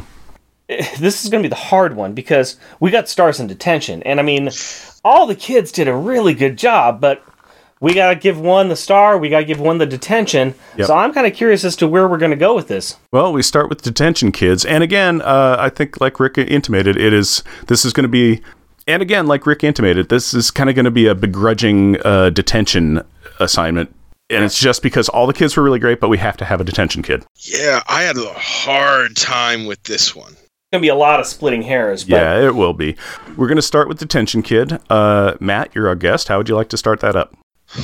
Oh boy, I was really hoping I didn't have to do this one. Do you want to go last? No, I'll go. Rip the Band-Aid off, bud. Yeah, exactly. You know, I looked at the volume of stuff that each kid did, and I think Julie did the least. I get that. So I gotta go with Julie. What she did when she was doing stuff, she did it really well. But, you know, she didn't have a big dang heroes moment. She did not. You were correct. Most of the other kids did. So that's why I have to give it to Julie. No offense to you, Julie. You did a good job, but just you didn't have that one panel that I could pull out and be like, that's that moment. Here was the Julie moment where she was amazing and it saved the day or tipped the scales or anything. Right. I fully understand that. Yeah, and I think I can agree with you on that one as well, that she's got my worst vote as well. Along with that, I think I'm willing to also give her some negative points for during the dinner scene and during the pillow fight scene. She was the one that was complaining the most. Yeah, she had her arms up in the air. She's like, I want my tsatsumis. Okay, settle down, Julie. Nobody better break my horses. Settle down, Julie. We're having a good time. Just chill pill. So yeah, I'll back you up on that one. I will also throw my dime against her, I guess. Okay, I cannot fault either of you for your choice of Julie. Mm-hmm. My choice is Alex. Okay. And it's because he once again was bemoaning the fact that, you know, it's like, Jack is doing stuff with my old power set that I never even thought to do. Woe is me. I can't even blow up a robot. You know, he uses his powers in the bathroom with the doors open, you know, and Jack has to, you know, tell him, hey, dude, you got to protect your powers. Although I thought that was funny because the door's open and Jack's yelling at his brother going, what are you doing showing off your powers? What if mom or dad came in? It's like, well, you're doing it too. I closed the door. It's like, okay, you know, they're in the same house, man. You know, you can't yell about using your powers. At least put a little whisper sign up there or something. And the fact, too, that Alex wanted to prove himself so hard that when he was absorbing Master Mold's original form, he wasn't, like, off-charging. Right. He was just like, gotta get it all at once. It's like, you don't really have to. You could just go eat, purge, eat, binge, you know, whatever. Yeah, the only reason he would have done that is if there was a part of this book that had to get cut for space. Mm-hmm. If they had tried it once before and they saw Master Mold rebuilding himself, yeah, and they're like, super fast. We have to do this in one go. Okay. Maybe then we could have gotten there. But I kind of gave Alex the off on this because it was very impressive how he finally got rid of it. And that solved a lot for me. Okay, But I see do where you're get that. going. I just, again, it's that... Yeah. Yeah, I know, you know, like you guys were kind of picking Julie, you know, it's like she didn't get that hero's moment. I get that. So, but that puts it in neutral, and I'm kind of taking the pluses and the negatives of action. So I'm kind of like, Alex had more negatives than anybody else. So, but again, begrudging, all the kids were great. Yeah. All right. You know, you had to do the tough job of who the worst one was. We'll let you say who your favorite one is. Mm-hmm. Okay, so for this one, part of me wanted to, you know, give it to Alex because I have a soft spot for Alex. Why? He's the Cyclops of the group. No, he's not. Because I didn't read Power Pack as a kid. So when I came to these characters, one of my first real exposures was Alex in the Future Foundation. Okay. And not the current incarnation, when he first joined during the Hickman stuff. So it was like, oh, this is a character I know coming in when I started reading these. So I've got a soft spot for him. But honestly, this is Frank's issue. Yeah. I mean, he winds up, having the moment where he stands up to the Master Mold to protect his friends, even though he knows it might get him squished, and he's willing to sacrifice himself for his friends. And yeah, I mean, he probably should have told his parents that he was having a prophetic dream about giant robots. Why start now? Yeah. He's a little kid. He was going to lose out on, let's face it, it's the family he wants to be with. Yeah, so I gotta give this one to Franklin. Mm-hmm. Yeah. No, good choice. Good choice. How about you, Rick? I'm following you once again. I just was going to say that it took a lot of guts for him to do what he did at the end. I mean, he's like, okay, this thing knows that I've got this power, so my power that I've got, it can't work against him. I got to do something to save my friends, so I'm going to throw rocks at it. I got nothing else I can do, but I'm going to distract it while my friends get out of the hole. Yep, I get that. No, again, Frank was an awesome choice. So my star pupil was Alex. Hang on a second. Don't think about it too hard. Alex was really great in this because, he figured out a new use for his powers to clean the bathroom. Hang on a second. So he was using power training. He destroyed, he just near sacrificed himself to destroy the original Master Mold. 1 second. And he then destroyed the follow-up form. So Alex did a lot of really good stuff. Now I'm trying to remember something here. Oh, don't think about that, man. Don't think about that. That was the past. Now it's the future. Let's live in the now. Are you breaking my rules again? What rules? What rules, Rick? You're supposed to choose a different character. Nope. Picking the same character because I thought he did the worst stuff, but I also thought he did the best. So I'm picking Alex for my star pupil. I do what I want. I'm a rebel. I'm a bad boy. Chicks dig that. It would have helped if you actually read the book. I got a glance at it as we were looking through, saying pages and looking at art pictures. Do you ever have to put up with this on your side of the pond, man? I mean, when you're dealing with your co-host, I'm sure Dan's fun. Seriously, I part of me is dying here, man. I know, and I live off that. Delicious. Rick's misery. Feeds on your pain and tears. Much. Flames on the side of my face, burning, heaving breaths. All right, G-Force? G-Force, we have 0 Gs.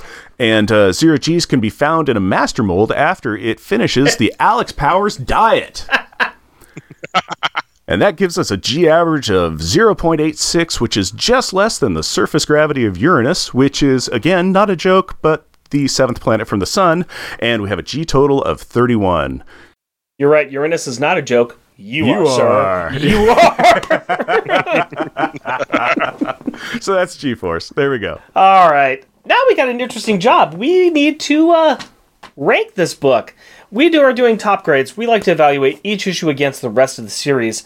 And at the moment, Power Pack number 25 holds the top spot. Somewhere in the middle, out of 39 issues. Yeah. Around 20, we've got Power Pack 14. That's where the boogeyman kidnaps Katie, and the kids sneak out of school to rescue her. And all the way at the bottom, we've got number 39, X Factor Annual number 2, which... where so much happened that nothing happened. Yeah, there was way too much going on in that issue, and we didn't like a lot of it. So I'm going to definitely say that this is higher than halfway point here. I can see that. Does anybody have a feeling about where they think this should go? Matt, you have any opinions? I mean, I was thinking that same sort of upper middle area, somewhere in the mid-teens. Okay. Yeah. Somewhere around 15, 16. Okay, well, let's talk about 15 and 16. So, yeah, number 15 is Power Pack number 13. That's the baseball game. That's where the old player wants to blow up the stadium. Mm-hmm. Thing is that that's really a one-off issue. This is, for better or for worse, this is part of an interesting storyline that eventually goes nowhere. But right about now, it's kind of one of those bubbling plots that was very interesting at the time. It doesn't really advance a lot of Power Pack's plot, but it kind of keeps this interesting timeline going behind. Okay. So do you feel this is better than baseball? I think this is a little bit better than that baseball one. Okay. above that, we have the couple of issues. The one where Alex and Johnny get in a fight, and the one where Katie is found in the caves up on Snark World. A lot of Jackal fights here in the first issue. Actually, that's interesting. How do we feel about this against the first issue of Power Pack? I mean, the first issue does a lot of really strong world building. Yeah. Actually, you're right. I like that. I like where you're going with that. The one below that is Power Pack number 17, where they first fight Jackal. This is a very comparable one, because it's Power Pack in the park with Franklin, and that's where they first meet Franklin, and they get attacked by a monster. Yeah. This one is the Power Pack in the park with Franklin, and they get attacked by a monster. Yeah. So, all right, this is where we're at, I think. Okay, let's see Do where we it is like around this one 12. more or less than where they first meet Franklin and they fight Jackal? I think I would put that one above this only because that one is more important to the Power Pack mythos as a whole. It introduces Jackal, it adds Frank. Yeah. I definitely agree with you on that. I think that there's a perfect point. I think that I'm happy with this going up against the one where Alex and Johnny fight. I like that issue. This is the one where the kids go sledding, and it's the pre-fight. It's where Alex chucks Johnny Rival one-armed, one-handed into the snow. Yeah, there really isn't. I mean, it's a good issue, but there's no big fight like there's a big fight in this one. Yep. So I'm willing to put this one above the snow issue there. I am absolutely accepting of this being the new number 13. Excellent. That's a way we work together to come up with a good place for it. Well done, guys. All right. That leaves us with our final thoughts on our beer. Tell us what your final thoughts on your beer is. If I remember right, it is Paradox Pilsner. Paradox Pilsner. Thank you for my voice. The voice in my head. It's so bass. It's good. I mean, I've been sipping away at it slowly but surely, and I'm happy with it. On the Powerball scale, I would probably give it a 3.5. It's there. It's won't be like, oh my god, I must run out and track this down and have more of it, but it's it's something I would happily have again. Well, it's one that I'm going to have to look for and try to find myself. It sounds good. I like Pilsners, and I think that's a good recommendation from you, sir.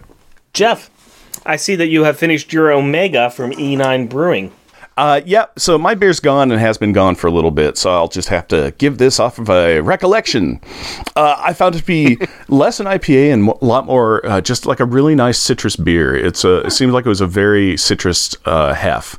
I really enjoyed the flavor. The aftertaste on it is really pretty good. It's a very, very pleasant beer. Having been away from it for a little bit, though, I'm feeling like I have a little bit of a headache, which you can get off some beers, so I'm not sure if that's related to the beer or not. I know that I've had some really good like Doppelbocks where I'm like, oh, I absolutely love this, but oh man, my brain is hurting. So I don't know if that's a beer related thing or not, but I'm really enjoying this. I would 100% drink it again. I'm giving it 4 Powerballs.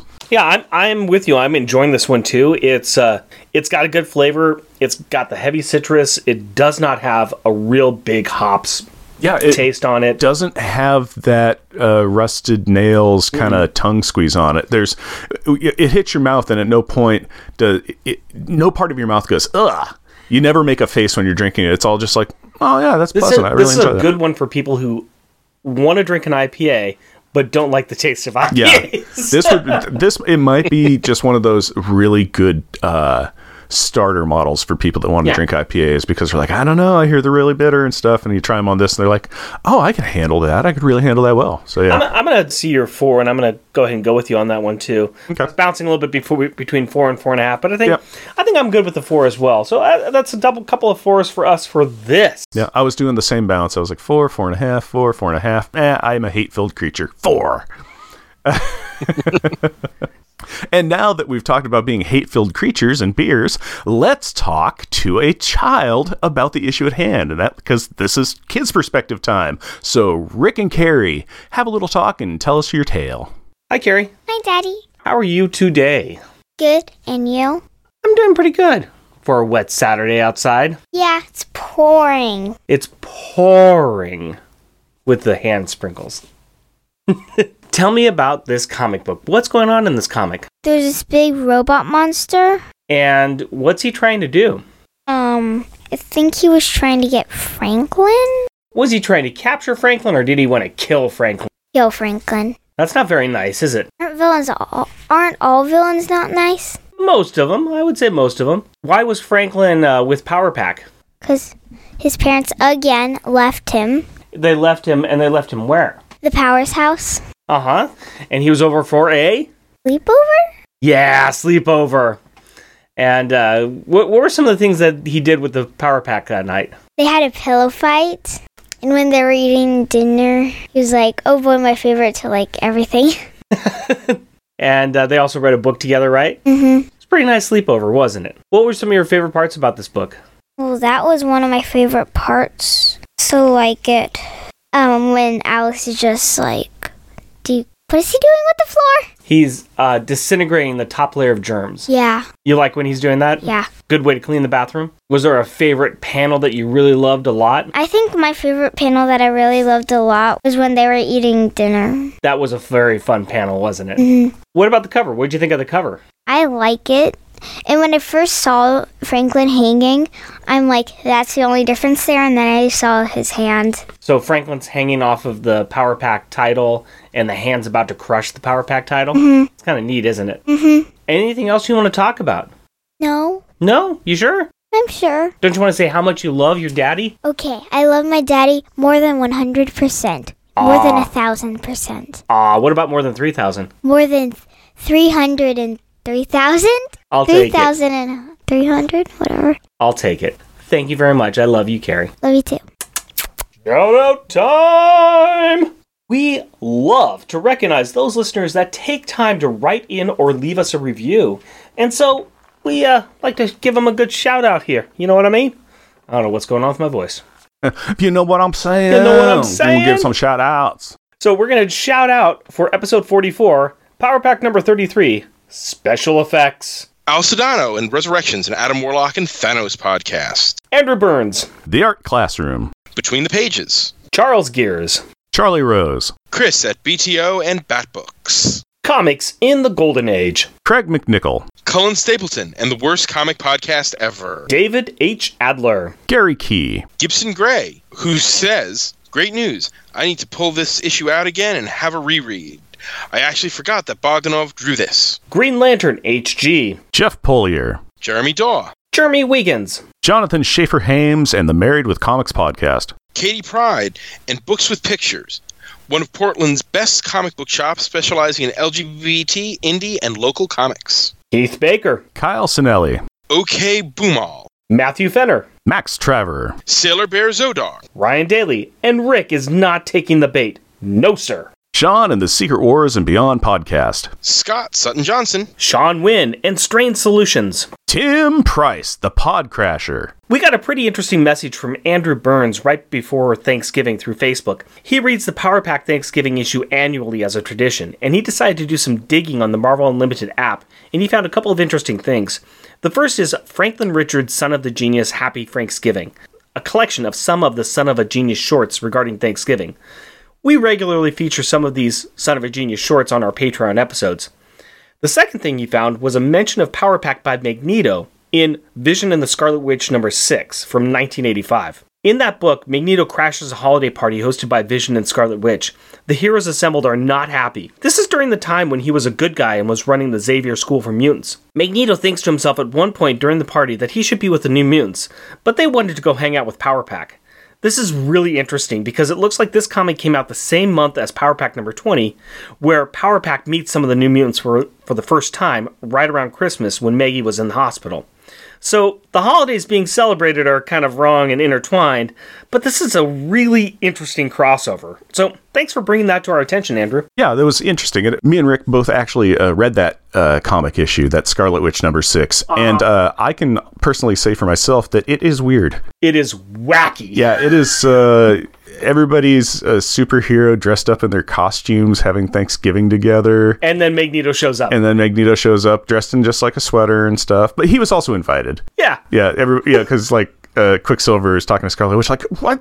Why didn't you tell me he was coming? And she's like, it was last minute and he was here and he knew that I was having it, so I felt bad to not invite him. But yeah, it's just super weird. All these heroes, just Captain America's in his mask having, carving a turkey. It was very, very odd. I had never read that before. I didn't know there was a Power Pack mentioned in there. Yeah. It just is strange. Yeah, it's awesome to hear a Power Pack reference, but at the same time, it's like, this is a odd little Twin Peaks moment in the Marvel universe. Be sure to check out some of the other shows that we're on. Right now, you can find some of our junior agent submissions on MI6 Rookie Agents episodes of On Her Majesty's Secret Podcast, where Jeff continuously fails to answer any of my pop quizzes. I think I've gotten one fully right. That's pretty good. I mean, not enough to not get shot, but yeah, they're still fun. And we have some merchandise available on Redbubble. Go to redbubble.com and search for Unpacking the Power of Power Pack. And we are on YouTube. You can find our channel at Jeff and Rick Present. Matt, where can people find you? My Twitter handle is MattLaz1013, where I am attempting to once again wade into Twitter and not let it crush my soul. So please follow me and tweet nice things about comics, because I like to hear that. You can also find my weekly column, Bonus Reading, where I look at that week's comics, pick one, and write about 4 other stories with a common character, creator, or theme, and my monthly columns, This Month in Gotham, about Batman, and Pod People, where I interview comic podcasters about their shows, one of which was, of course, Jeff and Rick Present Unpacking the Power of Power Pack. Yeah. All of that can be found on WMQcomics.com, and where I'm also the co-host of our weekly interview podcast, WM Q&A, with site editor and my longtime best friend, Dan Grote, which drops wherever you listen to podcasts every Tuesday. Check it out. It's good stuff. Yeah, and doing the interviews with you were a lot of fun. I really enjoyed those. Thanks, guys. You're welcome. Jeff and Rick Present is a bi-weekly self-produced podcast recorded in front of a live studio audience of one unmade bed. Yay! In Portland, Oregon and Pennsauken, New Jersey. If you would like to interact with us through the magic of the internet, you can do so through Twitter at Jeff and Rick Present, our Facebook page, Jeff and Rick Present, our email address, Jeff and Rick Present, all one word, at gmail.com, or at our website, jeffandrickpresent.wordpress.com. And if you would like to help support our show, we are on Patreon. You can find us at patreon.com, Jeff and Rick Present, all one word. We are a supporter of the Hero Initiative, and we will be donating 10% of our Patreon donations to this great cause. We encourage everyone to give what they can to this worthwhile organization that helps the creators who provide us with such great content. Go to heroinitiative.org to find out more. Please rate and review us wherever you can. Tell your friends about us, or share your love for us on social media. And as always, we want to thank the powerful people in our packs. My wife Cindy and our daughter Carrie. My fiancée Hillary and our daughter Aurora. My wife Amber. We love you. Until next time. Costumes off. Our theme music is 80s Action. Also featured in this episode is Killers. All music is by Kevin MacLeod at Compotech.com and is licensed under Creative Commons by Attribution 4.0 license. Okay. Alright. Jeff, what do you want? I'll take Don't Just Stand There, Fire Back, because then I get to sit down and kind of just think about stuff for a while. Alright. Get to partake of and listen to the audio medium that you guys are going to dulcetly lay down at my feet. I'm kind of excited for somebody about it. Who wants to just sit there and not think or talk about things, you sure have a lot to say. I know, there's a dichotomy to me. I would call it more of a diarrhea of the mouth. Yeah, there's a little bit of that too. I have been told that I like the sound of my own voice, and that is not incorrect. Rim shot. First of all, we know from Jeff's data that 80%... Rim shot. A gigantic studio. Rim shot. The resourceful regenerating robot reconstructs with the reusable refuse and wreckage. Rebuilt and reset, the reconfigured relic restarts its records and rummages for a reference of its research. Bravo! Yay! Good job, Matt. Thank you. Was that in one, or did you practice that? Oh, I practiced that. That's probably the third or fourth time I've done that today. Nice. Yeah, we write them, but then we forget about them. Then we kind of do them cold, so we usually stumble through. But we've had other people on that have been like, it's like, hey, good job. And they're like, I was doing that in front of my wife for half an hour today. Oh, yeah. No, Amber heard it a couple times. I did it a couple times on my lunch break. It's like, okay, I'm going to get through this one. I think there's some other alliteration that I'm going to stumble over, but that one I was going to get. Well, good job, my friend. You did it. Rim shot. 4 o'clock under the whale. I've been just waiting for that. I'll give you another take on it. 4 o'clock under the whale. I will meet my parents and squeal. Rim shot. Yeah. Here. I've been doing Frank all night. No. Frank.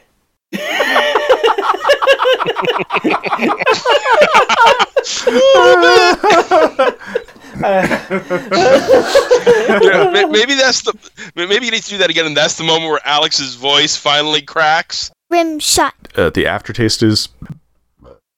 Okay, I'll just burp that aftertaste out. Let me get a breath and I'll redo that. So glad you're across the room. I know. Rim shot. And also, I remember what your thing with Ryan Daly was. It was he was saying, I just read like 3 issues of Power Pack, and it's really good. I wish that somebody had told me about this. That's right. Or was doing a Yes, podcast that's about right. it. That's right. That's what it was about. Damn him. Rim shot. Sorry. No, it's fine. Yeah, we haven't stepped on each other all night. It's okay. Rim shot. Shoot, where are you from? Pennsauken, New Jersey. And somewhere else. And Pennsauken, New... You know what? The Philadelphia suburbs. Nah, we'll see. We'll do the Pennsauken. I don't remember all the rest. And Pennsauken, New Jersey. I got it. You do. Now do it for real. Go.